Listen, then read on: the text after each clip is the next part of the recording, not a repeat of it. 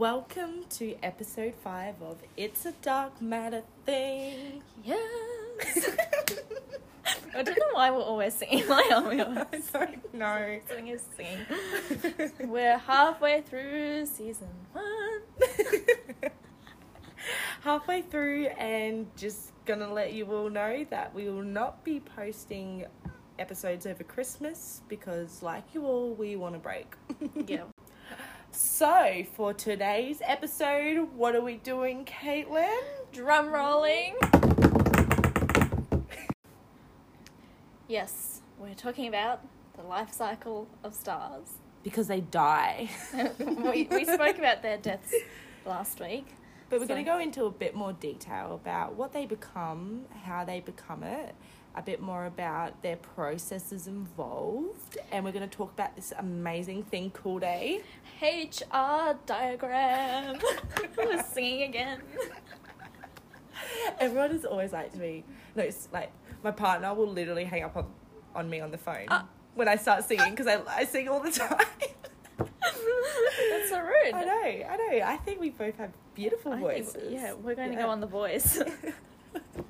We should make a song all about space. Yeah, we'll and make astronomy. I'll play piano. Yep, I'll We come can in and play record. guitar. Yeah. Yep, Okay, great. it should happen. Yeah.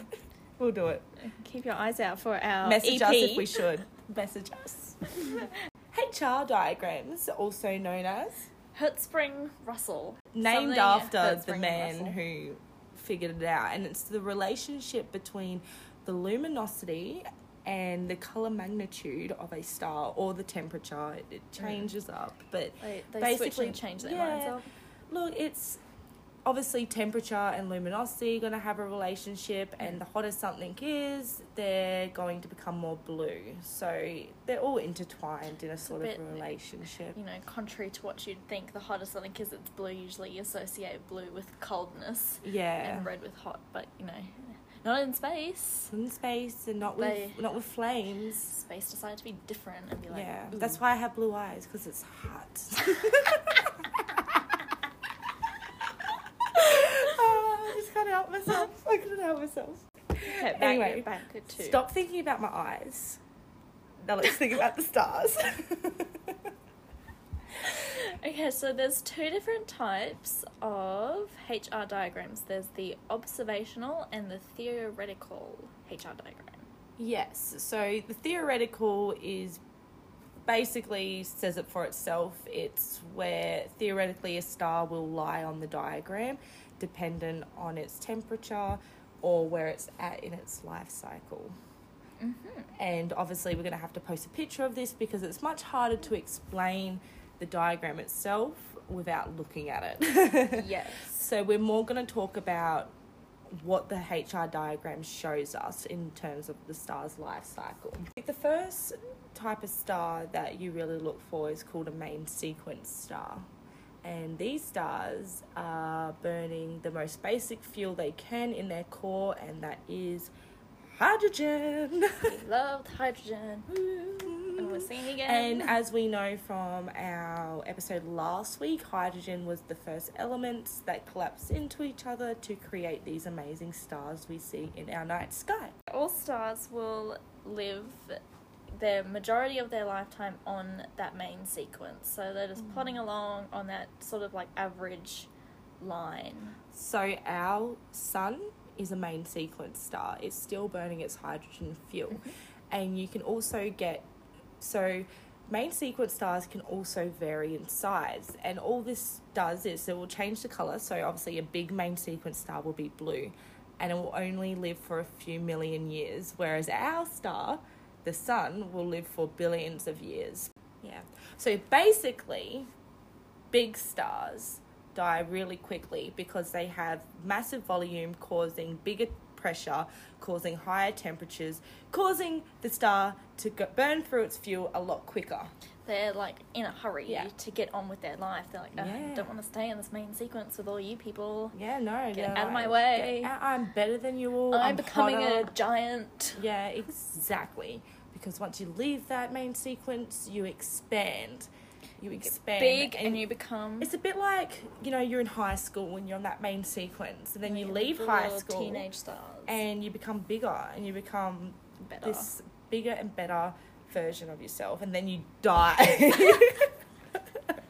You drop back down to the bottom of the HR diagram. Yeah, so we should also mention red dwarfs are a type of main sequence star. They're just smaller than our sun. So yeah, so you have red dwarfs, which actually make up the majority of the stars in the universe.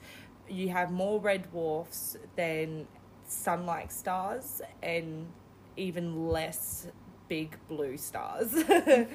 And that is obviously due to it's easier to make a small star and collapse into a small star than it is to a big star.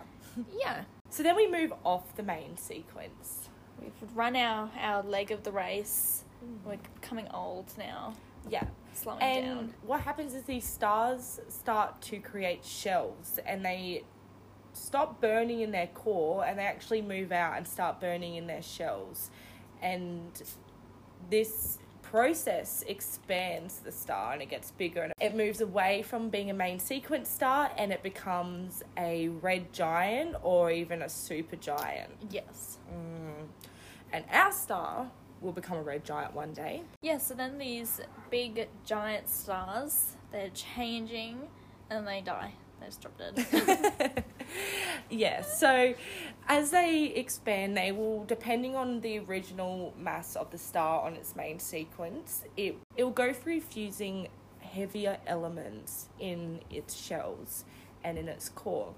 And like in our last episode, we talked a bit about how stars make so many elements in our universe.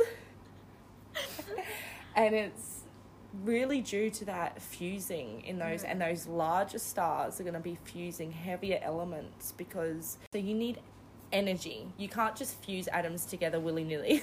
Yeah. You need energy. So the bigger the star, the more it's going to be able to fuse, and then you go up from hydrogen to helium to beryllium, lithium, fusing elements all the way up to iron. And if you want to know about those elements in between, I posted a post. Put it on the post. Okay, if you want to know about those elements in between up to iron, go onto our It's Dark Matter page on Instagram. There's a post that shows part of the periodic table up to iron and all those elements that a star is able to fuse. So, how we were saying before, on the main sequence, you can get really large blue stars. Well, when these expand into giants, they just don't expand into giants, they expand into supergiants. And they will end their life a little bit differently, because they have so much mass, so much energy, that they cannot stay stable. They are just like, it wants to go boom. It wants to go boom. Yes, so whereas after smaller stars like our sun and red dwarfs expand into a supergiant, they will actually just start pushing off all their gas, and they will slowly but surely turn into a white dwarf. Now, white dwarf pretty much says its name. It's a small little white star, and it is very, very dense, the same density of the star that was originally there, but just very small. Yeah. They're little tiny babies. Yeah, so... They're not really babies because they're dead. They're like grandpas. Probably flag that one. That one, don't really know. My mother's leaving. Not. I was like little tiny babies. Little tiny babies. Grandpas. Baby grandpas. Okay. What is wrong with us? No, I don't know. My brain's dead. Okay. So yeah, so they turn into these white dwarfs, and once they turn into a white dwarf, they will slowly become very dark and just, you know, it's a slow process, but they lose their light. Just, The thing that makes them a star, their light, it disappears, and they just float around space as this dark ball of nothingness, Well, basically. It It is stuff. something, but yeah. And if you think back to our dark matter episode, we did talk about how one of the theories for what dark matter is was that it was just a heap of these non-luminous stars. Mm-hmm. So, yeah, don't really know where I was going with that. Yeah, no, exactly right. But no, I didn't really ever, before studying astronomy, know much about the life cycle of stars. Like, I've heard about white dwarfs and Yeah, all you that hear about all stuff, these different yeah. stars, but you don't understand how they evolve into different things. yeah, So within these white dwarfs, the they're dense. They're like, Yeah. they're so dense because it's the original star's mass yeah, just pushed into a little star. and this pressure that's stopping it from collapsing is called electron degeneracy. Pressure! Yes! It's Okay. taken us 5 goes to say that. I cannot say it to save my life. I cannot say it. So I'm so proud of us. So that pressure created from the electrons is actually a phenomenon of quantum physics, and it's Dun, dun, very strange. dun. Yeah. So it's, electrons don't really want to be near each other. They repel each other. Like when you bring the two sides of a magnet together and Yeah. they're like, ooh, Yes. don't bring me near you. Yeah, so when these stars collapse into these white dwarfs, that repelling of each other starts doing weird things on a quantum level. So what ends up happening is in the quantum level, these electrons start doing weird behaviors where I think they sort of exist in the same space, but they don't, and it creates Yeah. this really weird pressure. Obviously, it's a very full-on concept to try and understand, but that is what keeps white dwarfs alive for as long as they do, because without it, they'll just go kaboom, Yeah. kaboom, boom. Yeah. So that brings us to when massive stars go supernova. They also leave a star remnant behind, as well as all their beautiful gas and dust. And this is called a Neutron star. woo! And a neutron star means that there was so much energy and pressure when the star went kaboom and collapsed in on itself that all the electrons and protons merged together to neutralize themselves and create neutrons. So this star's completely made of neutrons. It's just Yeah. crazy. They just all come together. We're like, we must be friends now. Yeah, gotta be friends. So you've probably heard of pulsars. And pulsars. And these pulsars are spinning neutron stars with a very strong magnetic field. And you can almost imagine astronomers to see these pulsars like a lighthouse, just flashing. Yeah. Yeah, because these magnetic fields that are really strong just cause this pulsating sort of spinning notation. Light. Yeah. Beacon. Beacon thing. Yeah. Thing. And yeah. So that sort of comes the, full circle conclusion of the life cycle of stars. Because then once they... Black holes. We forgot. Oh, yeah. We forgot about black holes. And then really, really, really, really massive stars won't even make it to the supernova stage or even to the white dwarf stage. They'll just they completely... become our favourite thing, Yeah. black holes. Yes, they just absolutely bend space and time to the point of no return and collapse into a black hole.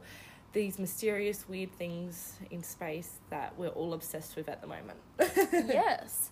So, yeah, that brings us sort of full circle back to the beginning of stars, because obviously when they go supernova, they expel out all that gas and dust and create new things. Yeah. Yeah. So, it's where's our song gone? And- the circle of life. Yeah, no, exactly. And so Caitlin and I have decided to add in a new segment each week. Ooh. Yes. So fancy. Ooh, it's so fancy. We have been doing a bit of research, and we've found that every week there are so many cool discoveries in science, and it's discoveries that aren't even really put out there that much. So we've decided that we're going to be doing a segment each week where we each pick a new discovery that we've found. We're not going to tell each other what it is. So it's going to be a bit interesting to... Let's hope we don't pick the same one. Yeah, I was just going to say, let's hope one week we don't come with the same one. But no, that would be interesting. But yeah, so, and then we're going to explain the discovery that's been made and have a chat about it, and hopefully get you guys excited about the discoveries that are happening every single day. I found in my travels on the internet an article about black holes. Convenient that we finished on black holes. And a few weeks ago, one of the episodes we talked about gravitational waves from merging black holes.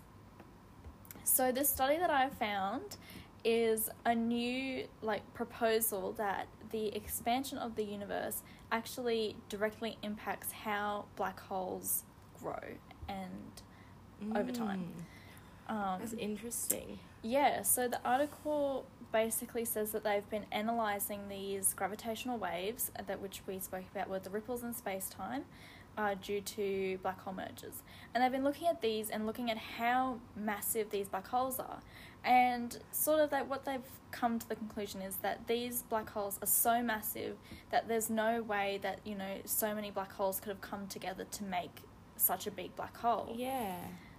So basically, what they're saying is they're using our good friend Einstein's theory of general relativity, and that as the universe is expanding, and we've talked about that, and accelerating, it's actually interfering with how these black holes change and grow over time. So saying that that dark energy that's expanding the universe is also affecting the size of black holes. Yeah, pretty much. So stretching black holes as well. Wow, that's... Yeah. We know that dark energy affects areas in space that don't have much matter.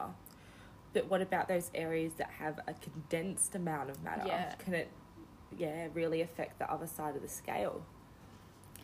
So basically the article says that as the universe is growing and expanding, these massive black holes and the mass of these black holes also grew as they, spiraled in towards each other. And this not only resulted, as they merge, they get bigger, but, there was lots of mergers, and obviously resulting in really big holes.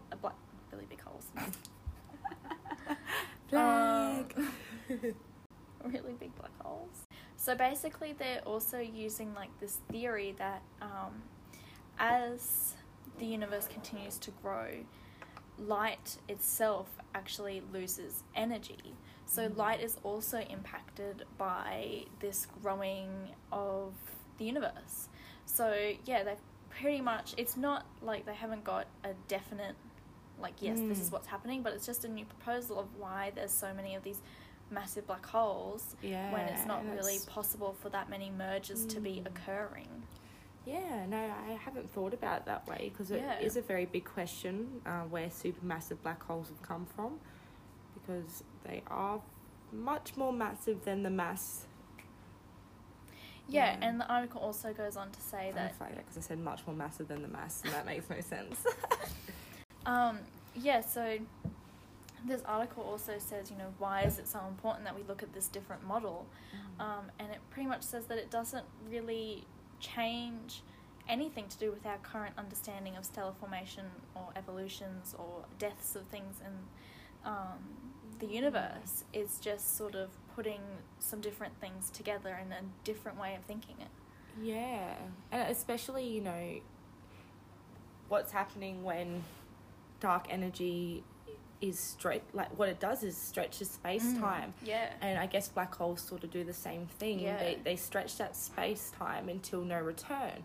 So they could be, definitely work, once you reach that no return, does the dark energy then continue to stretch it and make it bigger and bigger? So I thought that was something that was really interesting, and even though it's not really a discovery, it's a really interesting way of looking at something. And that's love new theories. That's what science is all about. Coming up with different ways of thinking. We did speak about this last week. That it's important to have lots of different types of people working in STEM fields, because you need that diversity of thinking. I just thought that was an interesting thing. That's really cool. So my discovery I found, and none of you would really know this, but I am a massive rock nerd. I love crystals. I love going out and fossicking. If someone says to me, "Hey Taylor, let's go get some rocks," I would be like, "Okay, get in the car, let's go get some rocks." Yeah, I used to get bullied about it, but it's okay. So I found a really, really cool new discovery that some astronomers have found and analysed some exoplanets around white dwarfs. And what they've found is that there are minerals and rocks in these planets that don't even exist in our solar system. Which to me, like... Yeah, that's... new types of rocks? Stop it! Taylor's on the first rocket there. Let's go. Yeah, I want them. I want the rocks if they're different. And I cannot pronounce the names of the rocks that they've given them. Obviously, it's the chemical composition. So I've got good old Google Translate here to tell you the names of these different minerals. Here we go. Quartz pyroxenites, quartz orthopyroxenites, Pericles dunites, Pericles werlites, and Pericles clinopyroxenites. But yeah, so as you can see, they're very big words, and I don't bend well with big words. I trip over my own tongue. Yes. So, and okay, I saw quartz there.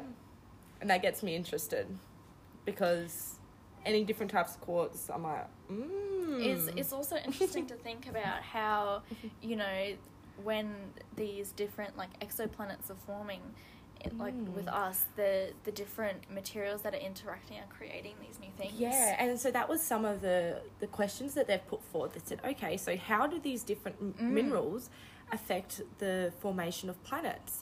Yeah. And they looked at... rocks that are easier to melt and easier to disintegrate in a way, and whereas there could be rocks out there that are much harder, and does it affect the formation of tectonic plates on these planets? Yeah. Does it affect if water can be on there, if there's going to be mountains, you know, because what we observe in our solar system is the planets and asteroids were made from the remnants of our star's creation, and the gas and dust from our neighbourhood. So to think about other star systems having these very different minerals, does it mean it's harder to create life? Does it mean it's easier to create life?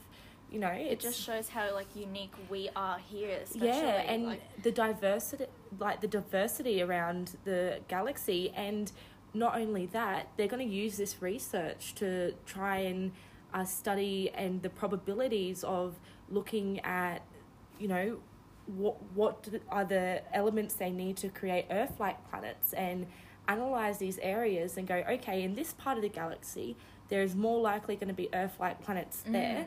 And sort of create a classification, like, what do you class these planets that have all these different rocks that we don't even see here on Earth? Yeah. Yeah. It'd be interesting, you know, when you talk about alien worlds, they're very, very alien. You know, what do their crystals look like? Do they have diamonds that are harder than our diamonds? Yeah, definitely. Different colours. Yeah. Yeah, that's really interesting. And I thought it was really cool. And some of the questions they've put forward is really, really cool. Yeah, so they've talked about, rock types might melt much lower temperatures and create a even bigger crust than we see here on Earth. And so if you didn't know, astrogeology is actually a really growing field, and, like, studying the different rocks on different planets and stuff is becoming increasingly especially with this study to come forward and say, okay, well, there's not even rock compositions that we see here. They're completely alien. Yeah. And, like, you know, you could probably, now that we know what the composition of these rocks are, go make them in a lab and study how these form and the ingredients to be able to form these. These need volcanic activity. Like, if there's lots of these, as you know, that quartz and harder crystals, like your garnets and your sapphires and stuff like that, I found more around volcanic areas because they had the pressure and the temperatures to be created. So if you've got a planet with lots of quartz on it and silicon, then you can assume that there's a lot of volcanic activity. And if there's a lot of volcanic activity, does it mean that they do have those tectonic plates really moving that planet around? Or are these quartz forming, like, naturally, like, just not even with volcanoes? Yeah, just differently, completely differently, yeah. And, you know, and the question of water, you know, does these rock formations make it harder for water to get on these planets or easier? Yeah, it's very interesting stuff. The exciting thing about new discoveries and new research is that it brings so many new questions. So even in our solar system, tectonic plates on Earth are very unique in itself. They haven't really seen any other planets having these tectonic plates moving and shaping the planet. And, you know, that's another question. Does a planet need those tectonic plates to sustain life? Or can it just be still? I mean, over the years, obviously, we've seen tectonic plates completely change the shape of our countries and the way things are formed. So yeah, it's really interesting. Yeah, definitely. Will we move on to some questions then, I guess? Yeah. I told Casey we'd answer hers first. If I can get on to the questions. I didn't screenshot them this week. Oh, your mum asked a question. Oh, yeah, mum. about the... Okay, so the first question we got this week was about stars. How convenient. We're doing a whole episode on stars.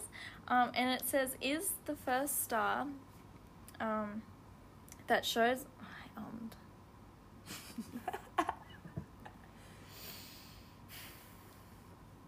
So the first question we got this week is the first star that shows up at night the same one every night? And this is really interesting to think about because technically speaking, without the sun it would be because of the way the Earth rotates in relation to everything else. And the fact that we're in the southern hemisphere. If it's towards the South Pole, then it most likely would be the same star because... Yeah. But because the Earth's rotation isn't exactly 24 hours, it's like 23 and 50 something minutes. If you go out at the same time every night looking at that star, gradually over time, that extra time is going to accumulate and that star is going to start appearing either sooner when the sun's still out and therefore you can't see it, or later at night time. So because of that, if you're looking at it at the same time of the year, then yes, it would be. But at the same time every day, it's not going to be. Yeah, no, exactly. I think also Venus is one that is easily observed because I'm pretty sure at sunset and sunrise it's one of the first you see, and that's obviously because it's our sister planet and the sun is reflecting and it's much brighter than the stars further away. Over an entire year of this accumulation of time, as you know, because of the rotation of the Earth not being exactly 24 hours, the entire year, that equates to an entire day, so that time. So so it's going to be off by sort of an entire day looking at it. So over a month, that star's going to appear either 2 hours earlier or 2 hours later. Yeah. And then over a year, it's going to appear I must admit, when we did all the celestial sphere stuff in semester 1, it went straight over my head. Trying to calculate where a star was going to be 2 hours or, even 23 hours later was on my mind. I was like, where is this star moving? It's really hard to I don't know, visualize it in your mind because it's like they all just look the same at nighttime. Yeah, but if you sort of think about it, when you go out to look at something, that same, if you look at, I don't know, one of the... Scorpio. If you go out and look at Scorpio, it's not going to be in the same spot every single time of the year. Because it's going to move around. Yeah, it's going to move around. And that's not because of, they're actually moving away from us. Everything's rotating in relation to us. So it's all moving at the same speed. It's just because of the way our clocks work and the way we've calculated our clocks to be 24 hours instead of 23 hours and 56 minutes.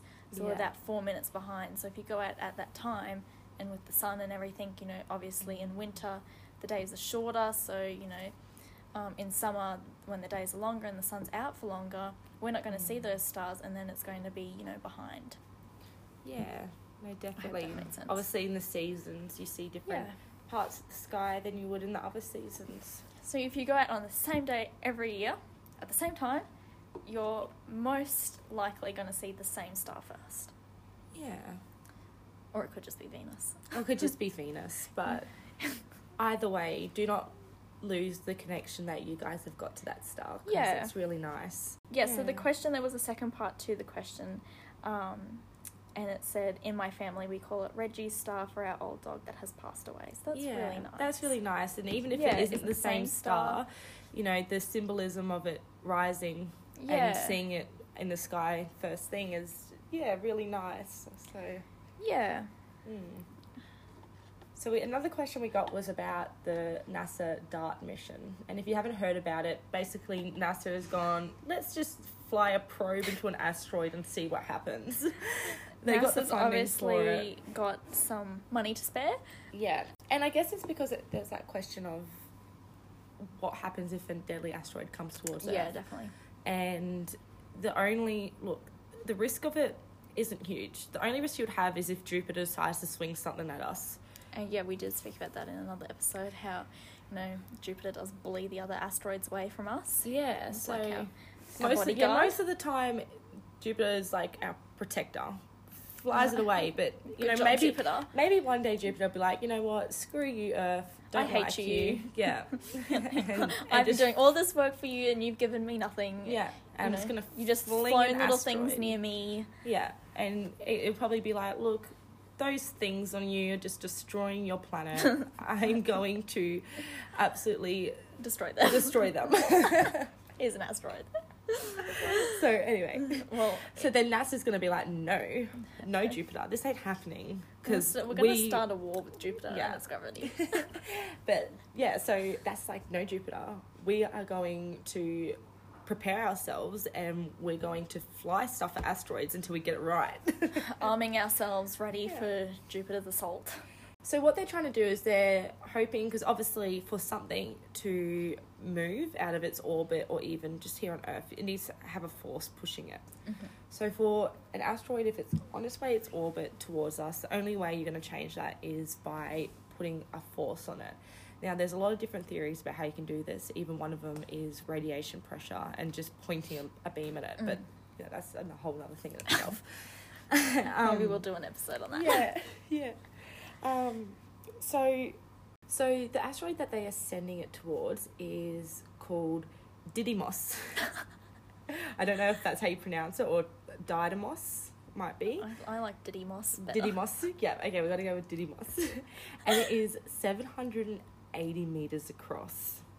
And it has got a secondary body, or a moonlet, that is 160 meters in size, which is the typical size for an asteroid.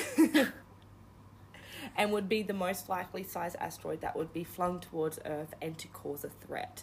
Yeah, so I think it was, what was the asteroid a fair few years ago that came in, and it was, I think, like 50? No, it was even less than that. It was not big at all. Yeah. And it smashed all the windows and Yeah. caused a massive bang and chaos, just chaos. Our human structures are not designed to be able to withstand the force of an asteroid coming into Earth. Yeah, definitely. Yeah, so what they're going to do is they're going to send this probe towards Didymos and at its moonlet. And they're going to crash it in and hope that the kinetic energy from crashing it will change its orbit by 1%. And that sounds really small, but, you know, looking at it from, you know, whether or not it's going to hit us or not, that's actually, you know, really, really significant. Yeah, and I think why they've actually... So you've got your Didymos, and it's got its little moon, which is 160 meters in size. You change that orbit by 1%, and what they're going to see is how it changes that orbit around that little moon. Yeah. Yeah. And it's going to be very interesting to see if they can completely whack it out of its orbit. Mm. Maybe towards Earth. Never know. NASA could really screw this one up. NASA could be the end of us all. Yeah. And it's really weird to think about that there's asteroids revolving around asteroids. Yeah. Like their own little, like, planetary systems. Yeah, their own little planetary systems. But Just little, cruising just through. cruising through the... But yeah, so it's very interesting to see what happens because, you know, there's been a lot of different theories about how you would deflect and if 1% would be enough to deflect an asteroid, and these are the measurements they're going to need to figure that out. Yeah, that's really interesting to look at. Yeah. Alrighty. Well, thank you for coming to our 5th episode. I hope it doesn't sound like gibberish for you all. Oh, thank you all so much for giving us 200 followers on Yeah. Instagram. How amazing is that? We've been up for 1 month and we have 200 of you supporting and following us, so that is amazing. Yeah. Thank you so much, thank guys. Thank you all for your support. It means so much to us because that means we can keep doing this and keep, you know, spreading our passion for science with you all. Amazing. Yeah, so hopefully the audio last week was a bit bad. And please let us know if you enjoyed the new discovery segment, Yeah. because that's something we were thinking of adding in every week for you guys to We might. have a listen to. And if you have any ideas about other stuff we could add in that you would be interested to know about, that'd be amazing. You will put a poll on Instagram. And not about every it. week is going to be about space science. It's literally going to be about any science that we found interesting. This Yeah. week just happened to be space science because Yeah. we love it. But I also did find an article about scientists using AI systems to map how a spider makes a web, and I thought that was so cool. Yeah. Like, imagine being paid to map how a spider makes a web. Like, they literally like used it to figure out how a spider moves its legs and does every little movement Wow. to make the web. Yeah, that's so cool. Yeah, and I was like, whoa. No, there's lots of cool science out there, so we hope that we are, you know, inspiring you to continue your journey of curiosity into the world and question why things happen and what would happen without them, and, you know, ask all those hard questions even if there's not answers yet. You know, there could be an answer in 2 years, there could be one tomorrow. You never know.